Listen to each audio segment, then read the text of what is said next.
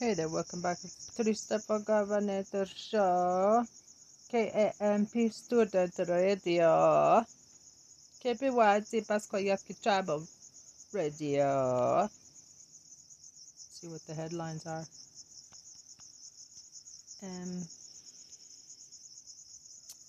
Right. So yeah, I cover all the pro-democracy podcasts and trying to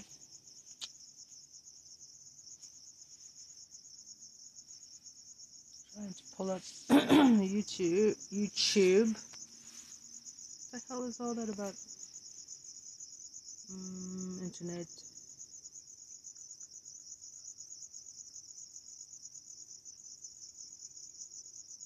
Okay, right.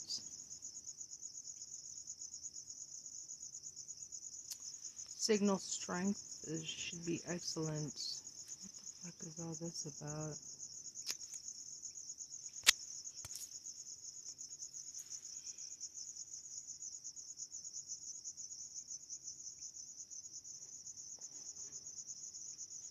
Looks like I'm being recorded. Oh, yeah. Okay. Well, Tristan, maybe. How about a Gaia show? Oh, here it comes.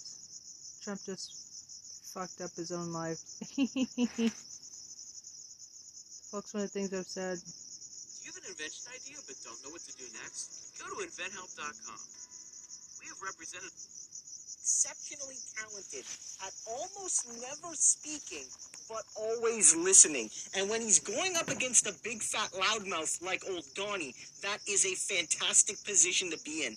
And what just happened, guys, is that Garland, because of that eagle eye and that soft approach, has just yet again got brand new evidence on Trump right from Mar-a-Lago, directly from Mar-a-Lago, the first big score from Trump's property since the raid itself happened. And my goodness, guys, this changes a lot, because not only is it juicy dirt on Donald Trump in a pretty visceral way, but it directly contradicts a lot of the claims Trump has been making before, during, and after the search, which absolutely ratchet up Garland's ability and possibly his desire to charge Donald Trump specifically with obstruction of justice. Listen to this, then I have another piece to share about how Garland just got another big score on Trump. New never-before-heard interviews with former President Trump where he seems to suggest, then backtrack, that he had classified material at Mar-a-Lago. Did you leave the White House with anything in particular? Are there any memento documents you took with you? Anything of note? Nothing of great urgency. No. Okay. I have great things, the letters, the Kim Jong-un letters, and many of them. You were able to take those with you? Look at what's happening. Wow.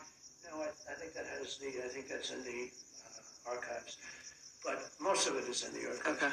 But the Kim Jong-un letters, we have incredible things. I have incredible letters with other leaders. That was Maggie Haberman interviewing Trump. She is the author of the new book, Confidence Man, The Making of Donald Trump and the Breaking of America. CNN political analyst Maggie Haberman, also senior political correspondent at the New York Times, with us now on this.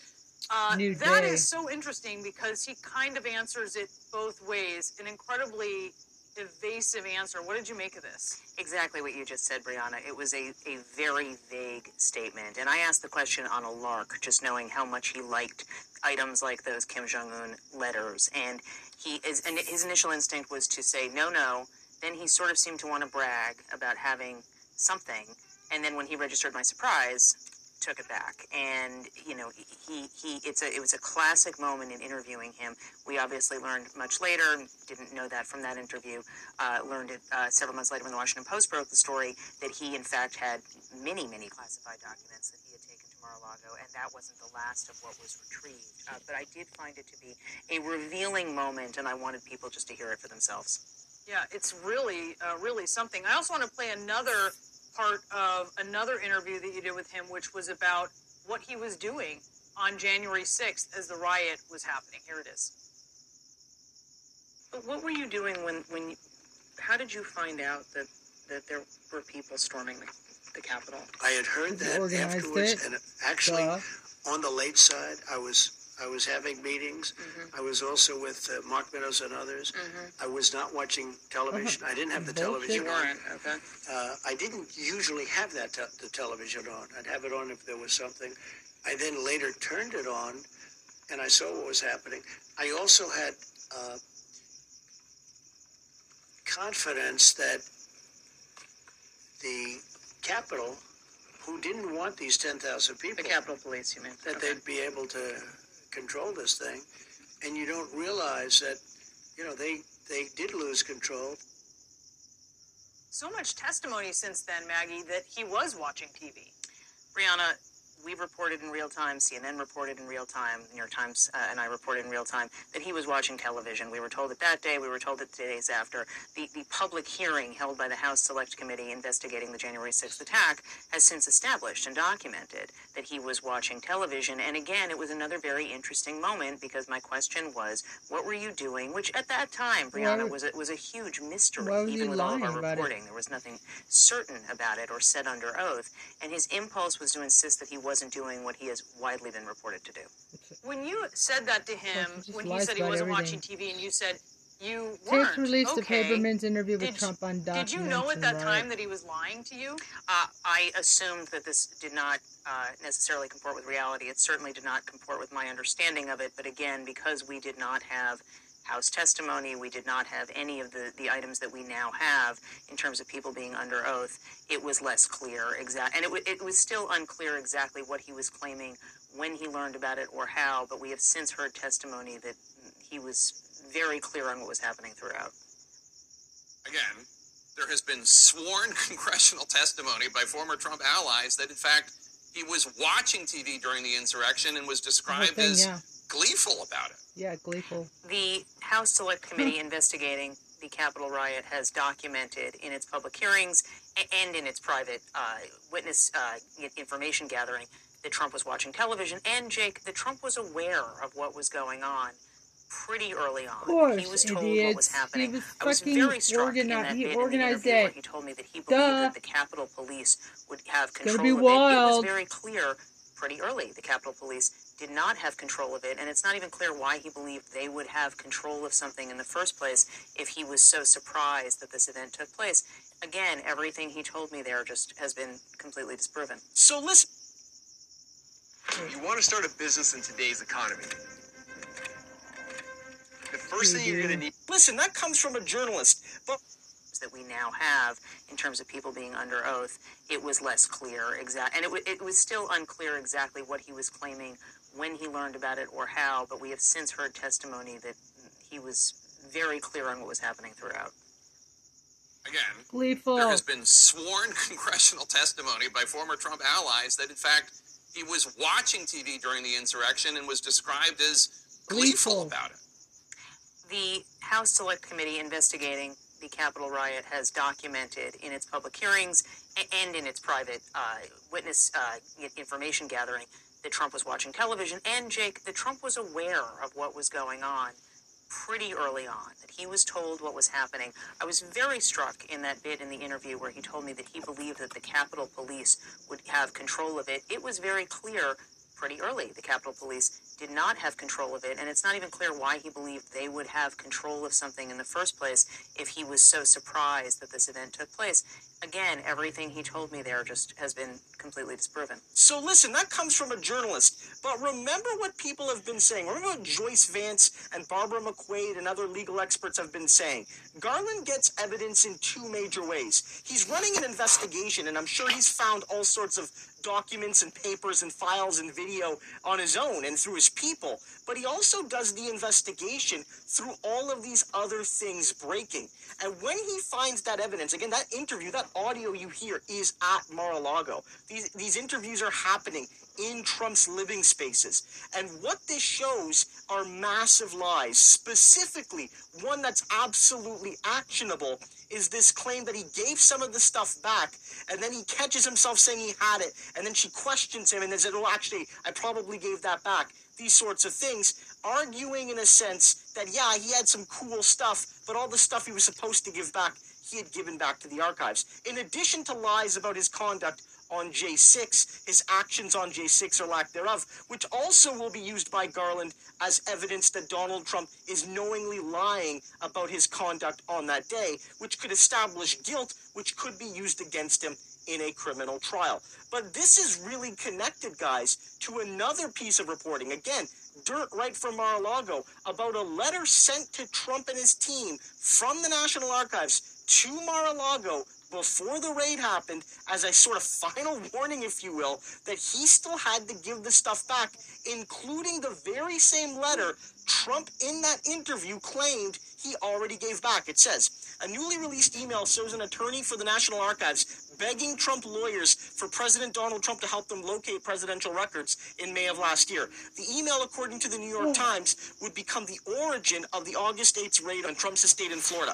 An email from the National Archive General Counsel to Trump representatives said that they needed cooperation on various issues with respect to capturing presidential records. The email, which was dated May 5th, 2021, noted problems remain that will likely require further follow-up and immediate assistance was needed on numerous missing documents. As the executive office of the president continues to transfer electronic Trump records into our custody, we have come upon several problems that we need your help in resolving. He added, for example, the original correspondence between President Trump and North Korean leader Kim Jong-un was not transferred to us. It is our understanding that in January 2021, just prior to the end of the administration, the originals were put in a binder for the president, but were never returned to the Office of Record Management for transfer to NARA. And Trump again says, I gave it back. And in other letters, he said he gave these things back. So again, all of this centered at Mar-a-Lago. A letter sent to Mar-a-Lago about the dirt there, and Haberman's interview with Trump at Mar-a-Lago, which was chock full of lies directly about this investigation. All of that is now in the hands of the DOJ. They have that info. So again, Garland gets direct dirt evidence on Trump from Mar-a-Lago, and it's all because he's doing his job right. Not saying a bunch, but listening to everything. We've been building support for ocean sanctuaries. This is really important because, as you know, our oceans are in real trouble, and ocean sanctuaries are the best. Right. So that groovy stuff. Desperation. Trump hit with a string of bad legal news as he attempts to delay investigations. First Proud Boy pleads guilty to seditious conspiracy. Alabama's attack on the Voting Rights Act goes to the Supreme Court and more. 9 hours ago, I watched that. MAGA martyr was ready to kill for Trump in a conversation with Frank Figliuzzi. Mea culpa. Okay, so Frank, in an interview on conservative talk show host Hugh Hewitt's radio show, Chris Christie the other day stated that Trump incited the January 6th riot to intimidate, at that time, Vice President Mike Pence. If this is true, it's an absolutely huge, or as Trump would say, a huge allegation in that it places Trump at the head of a criminal conspiracy and leaves him open to prosecution. Do you think that Christie will testify now in front of the January 6th committee? Or, and more importantly, does he have any actual proof? Yeah, I think your last question is actually the seminal question, because whether or not Chris Christie is simply citing his opinion, and look, my personal opinion of Chris Christie is he's someone who's trying to ride that fence, have it both ways. So he, I can see him easily coming out with a strong statement in the media, like you just said, yep, he did it to intimidate Pence. And then when he's called to testify about that, I can easily say, well, I'm citing my... Okay, so Frank, in an interview on conservative talk show host Hugh Hewitt's radio show, Chris Christie the other day stated that Trump incited the January 6th riot to intimidate, at that time, Vice President Mike Pence. If this is true, it's an absolutely huge, or as Trump would say, a huge allegation in that it places Trump at the head of a criminal conspiracy and leaves him open to prosecution. Do you think that Christie will testify now in front of the January 6th committee? Or, and more importantly, does he have any actual proof? Yeah, I think your last question is actually the seminal question, because whether or not Chris Christie is simply citing his opinion, and look, my personal opinion of Chris Christie is he's someone who's trying to ride that fence, have it both ways. So he, I can see him easily coming out with a strong statement in the media, like you just said. Yep, he did it to intimidate Pence. And then when he's called to testify about that, I can easily say, well, I'm citing my opinion. Very legalistic answer, right? Well, that was my opinion. That's my impression. And whether or not he was in the room with Trump and Trump said verbatim, we're going to put the screws to Pence by doing this mob scene and this attack, I doubt it. I doubt it. You know better than anybody, perhaps on the planet, that Trump's MO is this kind of arm's length plausible deniability from any kind of criminal connection. So I think it's impression. I think Chris Christie's going to ride that fence of impression, opinion. I do think he'll testify if asked about it, but I don't think he'll be the guy who puts nails in the coffin on Trump. It's interesting because about 2-3 weeks ago, I was over at a restaurant with my wife and some friends. And we were over at this restaurant here in New York City called Fresco by Scotto. Actually, Rosanna Scotto from Fox. It's her family. And her brother, Anthony, another one of the owners of the restaurant, comes over to me and says, in about a half hour, Chris Christie's coming. Because they always get celebrities coming in there, which is, of course, why I go there. So I'm like, great. I haven't seen him in a while. And I wasn't really sure how Chris Christie was going to react when he saw me, because obviously we spent quite a bit of time with Chris and obviously with his wife, Mary Pat. And as we were leaving, their table was right there in the front. And so he jumped up and he gave me a hug. And he says to me, I'm so sorry for what you went through. I'm trying to get him onto the podcast. I texted him the other day, haven't heard back. But he's going to run, by the way, for president. I guarantee that one. He already told me that he's, considering very strongly about this run, especially if Trump decides to stay into the race. There is no love between Trump and Chris Christie. Let me rephrase that. There is no love by Chris Christie for Donald Trump. In fact, whether you like Chris Christie or not, he, like any normal human being, is absolutely fucking repulsed by Donald's behavior, with all of the chaos that this son of a bitch is sowing each and every day, even without having social media. Think about that, how much more damaging he would be to this country if he still had his social media. But I bring up Chris Christie for that purpose because I am 100% certain that if asked to testify, he would absolutely do it. Now, I didn't know the answer to whether he has proof or not, which is, of course, why I was, look, you are the author of Beyond the Bureau. You know this stuff. Your ear is to the ground. I'm just wondering if you heard that he has any actual proof that could do more than just basically corroborate the tens and tens and tens of thousands of documents that the January 6th committee already has, or the 300 individuals who already testified and their, 2,700 hours worth of testimony. So the short answer, nope, don't have any special behind-the-scenes information with regard to Chris Christie's knowledge or not. But I want to say this: if he's running, and I'm eager to get your opinion on this. If he's going to run, let's assume you're right, and he's going to take a crack at the presidency.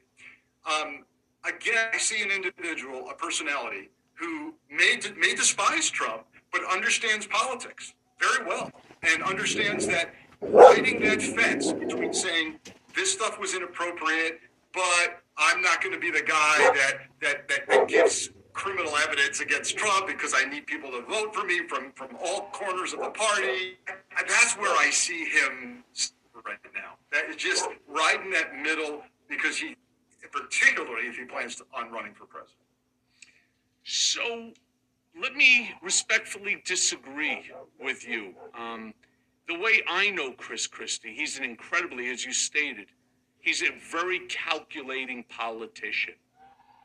And right now, the wave is not riding in Donald's favor. We're seeing, even though it's not significant numbers, we're seeing numbers falling as far as his popularity is concerned, even amongst Republicans. Yes, we're seeing a fissure. We're seeing a small fissure, a small crack starting to develop. I totally agree. Pence is, we'll talk about it later, but yeah, Pence making a statement at the Federalist Society, Romney coming out, Mitch McConnell coming out. Something's beginning to happen, and whether Christie sees himself as siding with the Liz Cheney's and Adam Kinzingers of the world that are really taking the high road and doing the right thing, or whether he still tries to ride that middle. You're telling me he may end up doing the right thing if he has the evidence? He'll do the right thing with or without having the evidence because it's politically expedient for him. What he needs to do is to be the guy, the first one out of the gate, to say what Trump did was wrong. I agree with Mitch McConnell. Donald Trump tried to create an insurrection. Donald Trump is responsible for the riot, for the riot on the Capitol on January 6th. Donald this, Donald that. But legitimate stuff. I'm not talking about saying, Donald Trump is the guy responsible for putting all the space garbage up in the atmosphere and so on, or X, Y, and Z. I'm talking about legitimate stuff, things that he's responsible for. Donald Trump ripped up paper. He ripped up paper that doesn't belong to him. It belongs to the people of the United States of America. He's not authorized to do that. Donald Trump stole 15 boxes and sent them off to Mar-a-Lago, right? That now has to be, picked up by the National Archives, right? These are all improper actions, and I believe that Chris Christie, now, again, with Mitch McConnell's comments, with many others, with Adam Kinzinger, with Liz Cheney making all the statements, with the ripped documents, with all of the testimony that's now coming out, my belief, again, is that the ice is cracking, and I think Chris Christie wants to be there as the guy that basically took the sledgehammer to the ice that Donald Trump fell through into the frozen pond and ride it all the way to the office of the presidency. Right. The question is, so the nature of a politician, of course, is to put that finger in the wind and figure out which way the wind is blowing, right? But it's going to require, and you mentioned, the crack in the ice. If you happen to be on a lake and it starts cracking, right, and you've got to figure out quickly where am I jumping? Am I jumping on that ice flow, or am I jumping on this ice flow? And it's going to require Christie to do something a little different. If you watched the really good interview Nicole Wallace did on MSNBC with Chris Christie, she was masterful, and he was trying to have it both ways, and she was calling him out on it, right? So it's going to require a shift for him, which he's quite capable of doing, becoming much more stronger and outspoken about Trump. And I hope you're right. Yeah, and one of the things that he also knows about Trump, using your analogy of whether to jump to the left or the right in order to extricate yourself from the, cracking ice. He knows that Donald's too stupid to jump, that he doesn't believe that God would allow the ice to break while he's standing on it, because he, of course, is the next coming. I mean, that's really what a narcissistic sociopath is thinking, and that's what we all happen. And whether Christie sees himself as siding with the Liz Cheney's and Adam Kinzingers of the world that are really taking the high road and doing the right thing, or whether he still tries to ride that middle. You're telling me he may end up doing the right thing if he has the evidence? He'll do the right thing with or without having the evidence because it's politically expedient for him. What he needs to do is to be the guy, the first one out of the gate, to say what Trump did was wrong. I agree with Mitch McConnell. Donald Trump tried to create an insurrection. Donald Trump is responsible for the riot, for the riot on the Capitol on January 6th. Donald this, Donald that. But legitimate stuff. I'm not talking about saying, Donald Trump is the guy responsible for putting all the space garbage up in the atmosphere and so on, or X, Y, and Z. I'm talking about legitimate stuff, things that he's responsible for. Donald Trump ripped up paper. He ripped up paper that doesn't belong to him. It belongs to the people of the United States of America. He's not authorized to do that. Donald Trump stole 15 boxes and sent them off to Mar-a-Lago, right? That now has to be, picked up by the National Archives, right? These are all improper actions, and I believe that Chris Christie, now again with Mitch McConnell's comments, with many others, with Adam Kinzinger, with Liz Cheney making all the statements, with the ripped documents, with all of the testimony that's now coming out, my belief, again, is that the ice is cracking, and I think Chris Christie wants to be there as the guy that basically took the sledgehammer to the ice that Donald Trump fell through into the frozen pond and ride it all the way to the office of the presidency. Right. The question is, so the nature of a politician, of course, is to put that finger in the wind and figure out which way the wind is blowing, right? But it's going to require, and you mentioned, the crack in the ice. If you happen to be on a lake and it starts cracking, right, and you've got to figure out quickly where am I jumping? Am I jumping on that ice flow, or am I jumping on this ice flow? And it's going to require Christie to do something a little different. If you watched the really good interview Nicole Wallace did on MSNBC with Chris Christie, it was masterful. And he was trying to have it both ways, and she was calling him out on it, right? So it's going to require a shift for him, which he's quite capable of doing, becoming much more stronger and outspoken about Trump. And I hope you're right. Yeah, and, one of the things that he also knows about Trump, using your analogy of whether to jump to the left or the right in order to extricate yourself from the, cracking ice. He knows that Donald's too stupid to jump, that he doesn't believe that God would allow the ice to break while he's standing on it, because he, of course, is the next coming. I mean, that's really what a narcissistic sociopath is thinking, and that's what we all know about Donald, who is emphatically a narcissistic sociopath. Got it. And ultimately, as in studying great literature, the tragic flaw of the tragic hero would be your own downfall. Your own character traits lead to your own downfall, and that may be it. Sure, that's the story of Icarus, right? Yeah. Who, with the waxed wings, decided he wanted to fly, as close to the sun as he could. Hence, of course, the wings melted, and he plummeted to Earth and died. Exactly. That's Donald. Donald believes that he can fly, and we're going to show him, thanks to people like yourself and so many others out there speaking, telling the truth, showing the documentary evidence, talking about things that are actually happening instead of this right-wing Fox Media, OAN, Newsmax that makes up lies. It is all lies. If you watch it for 15 minutes and then you turn around and you watch, CNN, MSNBC, ABC, NBC, CBS, and you say, I'm not even sure I'm in the same realm. Something I do because I do this for a living. I do have to watch Fox occasionally to the point of intolerance, which is about 15, 20 minutes. And I will tell you this, the lies are getting more and more brazen. A year ago, it required some research to, is that right or not? Now you sit there and go, my God, he just made that entire thing up. Just entirely made up. I'll give you an example. Tucker Carlson recently said NSA admitted that they were spying on him. Absolutely not. They did not admit they were spying on him.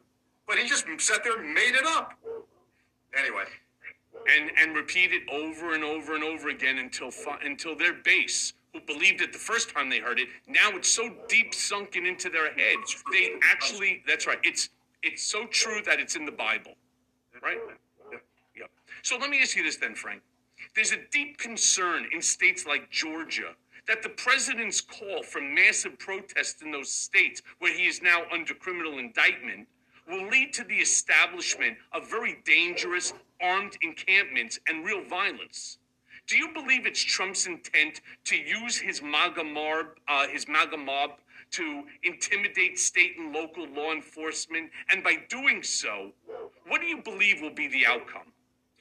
All right, so we've gone from a question where you and I had different opinions, there's nuance, there's subtleties, there's theories. This question, I have no nuance or subtlety.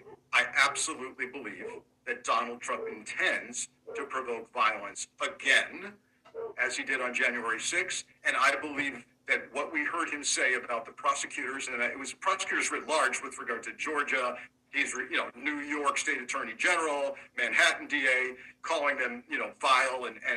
I absolutely, when you call for the largest protest ever, when we've just had an insurrection, right? So hard to imagine something more large and impactful than that.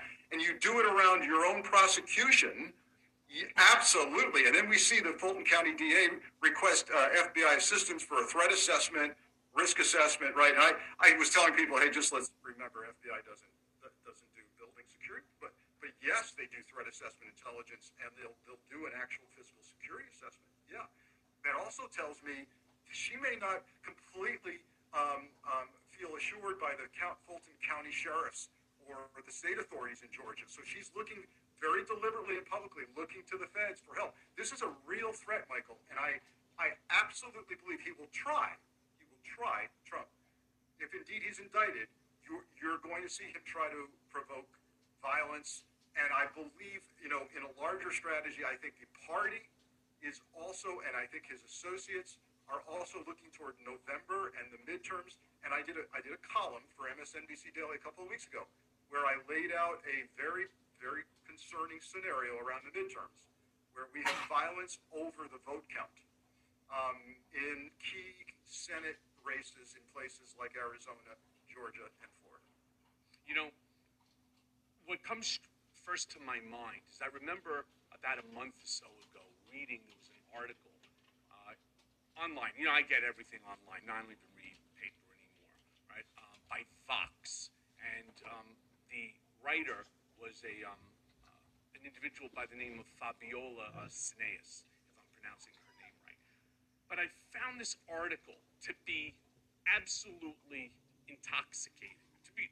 I want to be honest with you here. Intoxicating. Why? First of all, from the headline all the way through the article, really well done.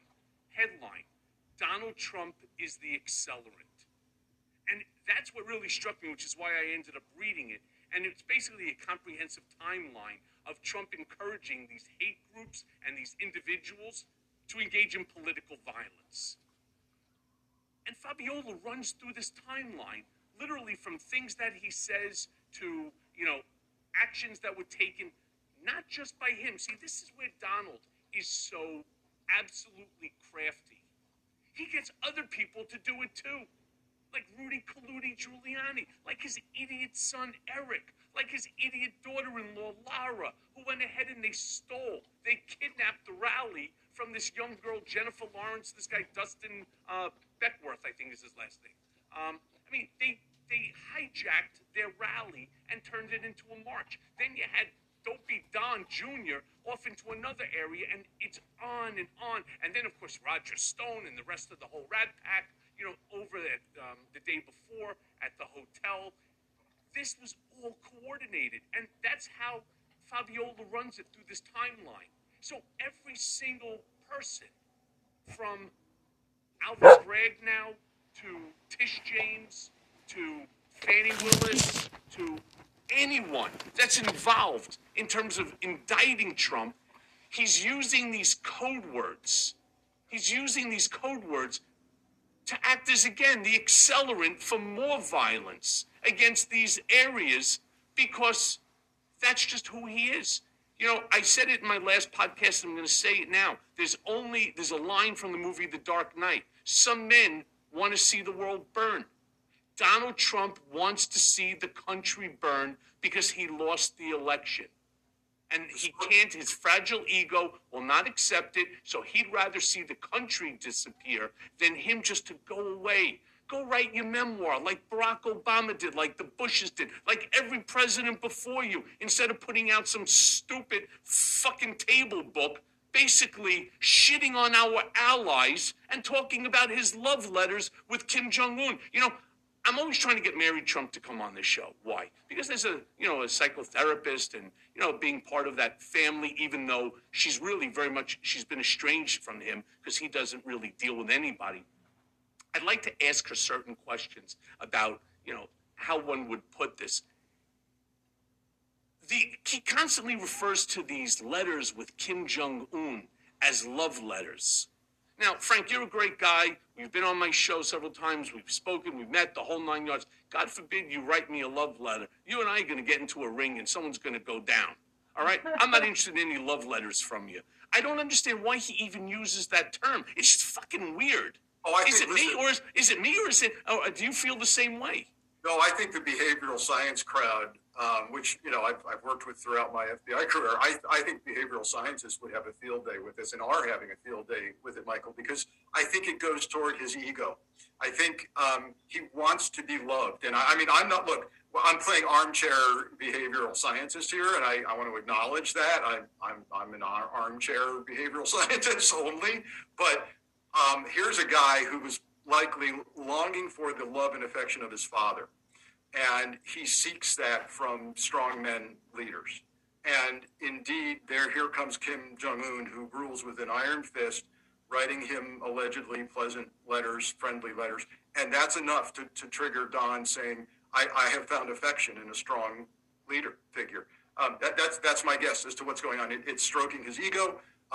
He needs that. And the problem is, from a national security perspective, what I've said repeatedly is that's dangerous for us as a nation when our president was seeking the affirmation and affection of strong dictatorial world leaders. That's a very scary place to be. But I want to also address something you said about fueling the flames of violence.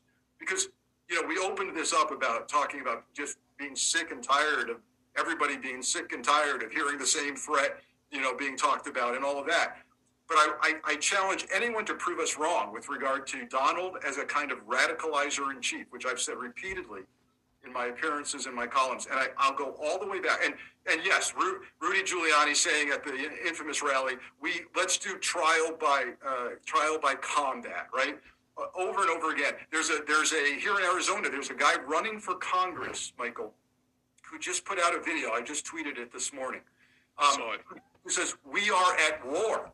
We are at war for God, right? For our children. That's the language of radicalization. And I want to go way back for Trump on this. You remember the El Paso Walmart shooting? Yes. Terrible tragedy. Young man shoots up the quote unquote brown invaders coming into the Walmart to shop across the border from Juarez, right? And I wrote a New York Times op-ed 3 days before the El Paso Walmart shooting because I saw something like that coming. And I said, we've got a president talking about brown invaders. Brown invaders. And the language he's using is going to result in violence. And 3 days later, this young man shoots up the El Paso Walmart. When they get into his online activity, his writings and ramblings, what do they find? Verbatim, the language of Donald Trump, brown invaders, kill the invaders. Yes, he can and is inciting violence. And don't think for a second that he doesn't know it. He just realizes that if he uses certain terminology, that they can't attribute, it's a terrible thing that happened. But quite frankly, this is what's going on in our country. And on, right? You're referring, I think, if I'm not mistaken, to Ron Watkins, the guy from Arizona that put this thing out. Right, that's right. Who people sometimes associate with being cute. Yeah. And it's bullshit. I mean, that's the sickest thing. And somewhere along the line, his goal is to radicalize the people there in his district that are going to be voting for him. And how do you do that? You always turn around and say, you're in jeopardy. Your future's in jeopardy. Worse than your jeopardy, because as parents, right, what do you care about more than yourself? Your children, right? I mean, they God, do it. God and children. God and children is the. God and children. No, Frank. There's three things: God, children, and guns. Because these guys are just all fucking packing. Right now you can't buy ammunition. It's almost like it's a back order wherever you go. And they're triple charging because there's none available. They're stockpiling for war. And if that doesn't scare the shit out of my listeners, if that's not going to get into the mind of all Americans, Republicans, Democrats, independents, and people who aren't even registered, you got something coming. You got your next door neighbor who you're not even aware is doing it, has a shed out in the back that could have 50, 100,000 rounds of ammunition. And out there, you can pick up fully automatic machine guns like it's nothing, right? You can pick up whatever the hell that you want. Yeah. We've got a woman running for governor here in Arizona, Michael. Her essentially, the sole item on her platform is scaring the hell out of people about the border invasion, right? That's what she refers to it as. She's going to put National Guard in Arizona on the border. She's going to literally build the wall, she says, in Arizona. No explanation as to how she's going to do that. So we have a really good columnist here with the Arizona papers, a guy by the name of Tim Steller. He goes down, he talks to the 3 county sheriffs that are on the border. There's 3 counties in Arizona on the border. He asks each of them, are we being invaded? Is this at the point, where the GOP is telling us it is? 2 of those sheriffs said, nope, it's not. And one of them went, well, we're having a rough time, and I guess perhaps if you want to characterize it as an invasion, it is. So 2 of the 3 sheriffs scoffed at the notion that we're being invaded. Yet we have this as one of the major planks in the platform. Yes, and there's no words for it. It's just made up more bullshit innuendo without lacking any factual accuracy. But I want to ask you this then. In a recent episode of your podcast, The Bureau, you put forth the case for why Jeffrey Clark should be indicted and not immunized. How was this a mistake by the January 6th committee, and why did they do it in the first place? All right, so the good news is we're not at the point where they've actually done it. Here's what prompted my podcast, and by the way, my most recent column again for MSNBC. Zoe Lofgren, who I think is a great Congress member, Zoe Lofgren says on CNN, I think last week, to Erin Burnett, she says, almost pondering aloud, one of the things we should consider about Jeffrey Clark is, maybe offering him use immunity. Something like that, right? I quote it in the podcast and in the column. That got my attention, Michael. Okay, all right. Whoa, wait a minute. So it's not just that I'm saying that Jeffrey Clark, let's remind your savvy listeners, Jeffrey Clark, former DOJ official, head of the civil division at DOJ under Trump, under acting Attorney General Rosen, tried to do an end around of Rosen to go straight to Trump with plans on how to overthrow the election, suggesting the Georgia phone call, all of that, right? And now he's claimed the Fifth Amendment, asserted the Fifth Amendment over 100 times to the committee. And all Zoe Lofgren did on national TV, pondering aloud, one of the things we should consider is offering him use immunity. So I do an education piece first, and I say, here's what use immunity is. And by the way, don't let anybody tell you that use immunity still effectively allows you to prosecute somebody, because the courts have actually rejected that idea recently with Blackwater guys, with Oliver North famously. Why? Because you have to prove that if you go ahead and prosecute somebody you've offered use immunity to, you've got to prove to the court in a Castigar hearing that all the evidence you got is completely independent of anything that immunized defendant told you or implied, right? It's very, very hard to do. Okay, but here's a theory that's come up, and I talked with a fellow analyst on MSNBC, Joyce Vance, about this. She had a great theory on Zoe Lofgren. Because you might say, what? Zoe Lofgren's a lawyer. Why would she say this? Aren't they coordinating with the DOJ? Why would the committee make a decision on immunizing somebody that would impact the ability of DOJ to prosecute him? What is going on? And I said, they're either not coordinating, which is scary, or they did coordinate, and DOJ said, yeah, go ahead if you need to offer use immunity. We're not going to prosecute this big fish, Jeffrey Clark. That's very disturbing. But there's another theory that Joyce Vance came up with, which was Zoe Lofgren floated this out there because something's broken with the coordination with DOJ. She's frustrated. Again, this is a theory. She may be frustrated with DOJ on prosecutive decisions, and she's trying to wake them up and say, you know what? We might just offer use immunity to a big fish. What say you, DOJ? That's a theory that unfortunately could be true. Well, unfortunately, I agree with her. And I'll tell you, I can only look at, again, my own personal experiences, how, and I talk about it all the time. Some of my listeners say, we've heard it, and I'm trying to do the same thing, for example, that Fox is doing. I'm trying to repeat it enough times that people start talking about it. And I'm going to talk about it again. The letter that was written by Ted Lieu and Hakeem Jeffries, July of 2020, asking for an investigation, Michael Horowitz, OIG, DOJ, to open an investigation. And again, I just don't say it because it's beneficial to Michael Cohen. It is a pure and prime example of our democracy in peril, and the fact that the DOJ is like a limp dick. It's fucking worthless, right? And why they've done nothing. Why Michael Horowitz? So on MSNBC, I was with Alex Witt. And prior to my appearance, Ted Lieu was on. And she's the one who brought it up and asked Ted, well, what happened? Oh, DOJ, they don't really tell us. They don't answer. Fuck you. Bullshit.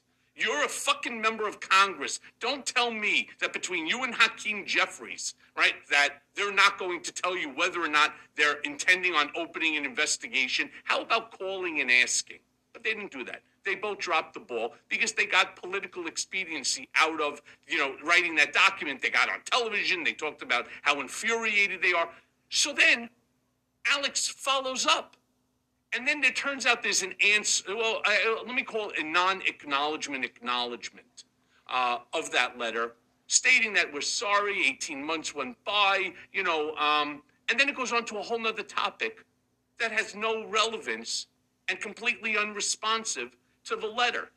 Well, now we're about a month post that interview. Have you heard anything? The answer is no, right? You're talking about an unconstitutional remand of a citizen to prison at the direction of the president through a complicit and willing attorney general. That's not America. That's not democracy. That goes right back to what you talked about, the strong arm tactics of a Vladimir Putin, of a Kim Jong-un, of a Mohammed bin Salman, and others. Michael, I spent 25 years in the system, FBI, of course, answering to DOJ. I have tremendous faith and belief in the system. And I'm giving every benefit of the doubt to DOJ. And I can sit here and give you various clues that I think DOJ is looking at high-level conspiracy and coordination, but I can equally give you some observations that make me think maybe they're not. And I do get concerned about while they're doing their thing quietly behind the scenes, more violence is being provoked, more disbelief and lack of credibility is being garnered in the system on both sides, by the way. And the longer you wait, the longer you erode the institutions responsible for preserving our values. So I'm giving them some space and room. I do have contact with certain officials who lead me. They're very, very careful and very tight-lipped. But some of the body language seems to indicate, yep, we're doing our thing. We're doing our thing. Okay. I continue to say I'm not seeing the kind of coordination with the select committee. So if the select committee member, Zoe Lofgren, is saying on national TV, maybe we'll offer Jeffrey Clark use immunity, I get very, very worried about what DOJ is doing. Yeah, and the problem is the longer that they continue this inaction or the appearance of inaction, the more that the DOJ's reputation and belief that there actually is real, law going on here is eroding. And look, I understand you worked in that division, and these are people who you consider to be the professionals, and these are your colleagues. That's because they never went after you, right? Once they start to target you, and then you have two members of Congress, and I've reached out to both offices, Ted Lieu's and Hakeem Jeffries. Fucking crickets. How could you have crickets when a citizen, forgetting it's me, right? It could be you next, Frank, because you said something that the Supreme Leader doesn't like. It could be anyone, any journalist. It could be any television, reporter or moderator. It could be anyone that the supreme leader thinks is or has on his hit list. If in fact that he does run, and if God forbid a million times, and I don't believe he's going to run, but if hypothetically he runs and he wins, I don't know. I'm leaving the country. I'm not safe here. Michael, I have to tell you, that is perhaps one of the strongest arguments to be made is that it could be any of us if we get into an authoritarian regime and we see the kind of abuses that Donald Trump wanted and tried to institute that. And Frank, change it, and did it to me. So just use me as the example, because if he could do it to me, rest assured, my friend, you're fucking next, and everybody else is next too. No argument there. I can't argue. Let me move on then for another area about the FBI, because the FBI announced yesterday that it's probing a meeting that took place just before the January 6th insurrection between the Oath Keepers and the Proud Boys. Now, you called it a case of intersecting insurrectionists. Do you believe these far-right groups were working in concert as a planned insurrection force? And if so, who do you believe was calling the shots and planning this aspect of a larger plot? There's the big question. So the easier one for me is absolutely. I see some fairly hard evidence of meetings, of cross communication. There's a group of really savvy private intelligence analysts that I associate with.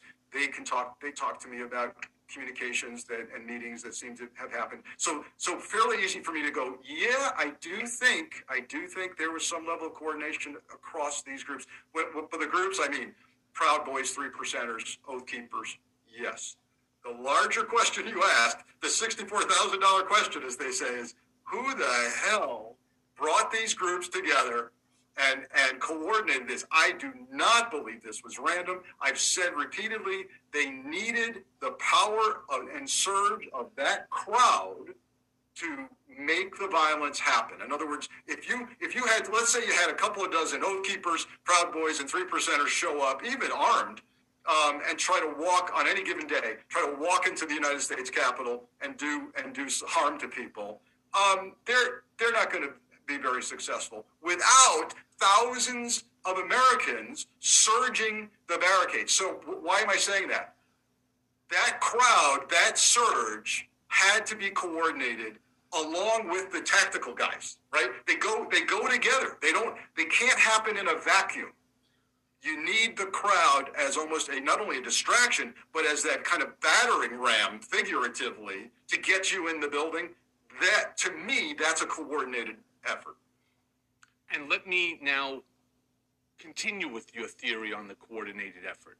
What do we know already? And I'm not coming up like what others do with speculation. I'm talking facts. We know that these people that entered the Capitol, that stormed the Capitol, that were trying to take over the Capitol, they knew where they were going.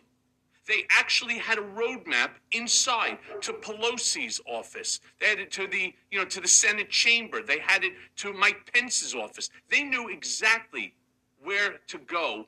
That had to be coordinated. I worked in the Capitol for almost 2 years when I was in college. I got lost every day. Right? One hall, second hall, third hall. I didn't have Waze back then in order to get me from place to place. These people knew exactly where they were going. It is true. These people knew where they were going. Someone got them a map or gave them access to the Capitol in order to identify where they were going. On top of that, we also know that they had weapons stored in Virginia in case that they needed, which is right over the Key Bridge. They would have been back and forth in 15 minutes, 20 minutes. No, that's right. That's not theory. That's solid. They had quick reaction forces staged in various hotels and places around the district. Yeah. And then we also know that the night before at the Willard Hotel, there was a massive meeting. So do me a favor, Frank. Remind me who was in that Willard Hotel. And let's see whether or not we can start to try to piece this together in terms of who was coordinating this. I mean, I know Roger Stone was there, right? The AKA Dirty Trickster. Yeah, but you've got to have let's not forget Steve Bannon, right? Oh, let's never forget Steve Bannon. Let's not forget Bannon. But when I look at this and I go, who's got some tactical law enforcement or military background, right? And one of the names that comes to mind, and I want to be right up front here. This is someplace where I have no hard evidence, but somebody like Bernie Kerik, with a strong law enforcement leadership background, who understands tactics and strategy, well, he's in the mix here. He's in the mix here. So I think Bannon is a major player. I think Roger Stone, we know, is connected to some of these groups at least, and has been associated with them. And then if you're looking for somebody who actually can talk tactics, police work, you got to take a look at Kerik. What do you think? I can't disagree with you because I have no hard evidence. I haven't seen any documents that would do it. But you're right. Somebody coordinated, not just from a tactical standpoint, but from hold on. Let me. If we're going to talk, so we covered the law enforcement ground. Let's go to military. How can I forget a gentleman by the name of Michael Flynn? Right? You want to talk military strategist, understanding, and whacked out, just completely off the charts, crazy. Michael Flynn. Yeah. I mean, it's hard to believe that all of these people were in Trump's inner circle, and remain in his inner circle. Which, including to me, the position of National Security Advisor for Flynn. Yeah, which is, there were no words, to describe it. He was a wannabe dictator surrounded by people who saw themselves as like the Himmlers, the Goebbels, of the Fuhrer, that they were going to somehow be at the upper echelons of, this new regime that was going to be, the new United States of America. And people don't understand just how close we really were to losing our democracy. And if they really figured it out and they really listened to this and they really accept this for what it is, which is fact, you would truly be scared shitless. But let me just move on for a second, because the January 6th committee is now in possession of White House records that show that Trump spoke with Jim Jordan the morning of the insurrection. Now, despite we all know, blah, blah, blah, blah, I'm Jim Jordan, blah, blah, blah, blah, blah, blah, blah, blah. I've never seen Jim Jordan stutter and babble and, mince his words the way he did with that question, right? We know what they'll say. I spoke daily with the president about, all manners of topics related to the running of this nation, as if Jim Jordan is really running this nation. I mean, he gives himself a lot of credit and so on, a lot of pat on his own ass. In truth, what do you think that they talked about, and how likely are we ever to find out the truth? All right, so we're engaging in some conjecture here. I agree with you from if you're sitting in a class learning about an interview and interrogation and indicia of deception when you're doing an interview with somebody, you play that tape, the video of Jim Jordan responding on air to the question of whether he could remember talking to Trump, before, during, or after. That is classic textbook. Again, he's lying in that video. It's truly just astounding. All right, now here's some good news, and then here's some not so good news. I do see clues that the FBI, in their questioning of major players, as they go through now well over 700. Maybe we're at 800 by now. I don't know. Defendants in the Capitol attack. I see evidence of, because NBC News got their hands on an FD 302 interview, FBI report form of one of the Oath Keepers. The question was asked of this defendant: do you know anyone in Congress or a congressional staffer? Are you communicating with anybody like that? That's an eye-opening question. Why? Because from my experience in a nationwide, all-hands-on-deck FBI investigation like this one, senior intelligence analysts are creating and drafting what they call the collection list, right? We need to fill these gaps.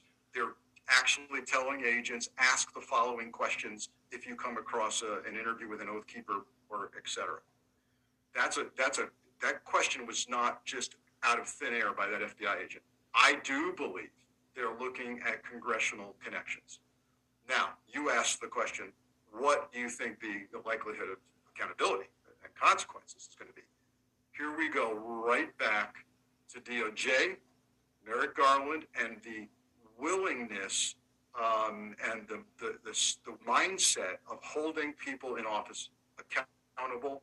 And I get the balancing act. I get it. The balancing act for DOJ, Michael, is we got about 30% of the nation that's just really on the verge. And, with regard to Trump followers, and maybe I'm giving them too much credit for 30%. I don't know. But if we come out and start handcuffing sitting members of Congress, and we got to get this 100%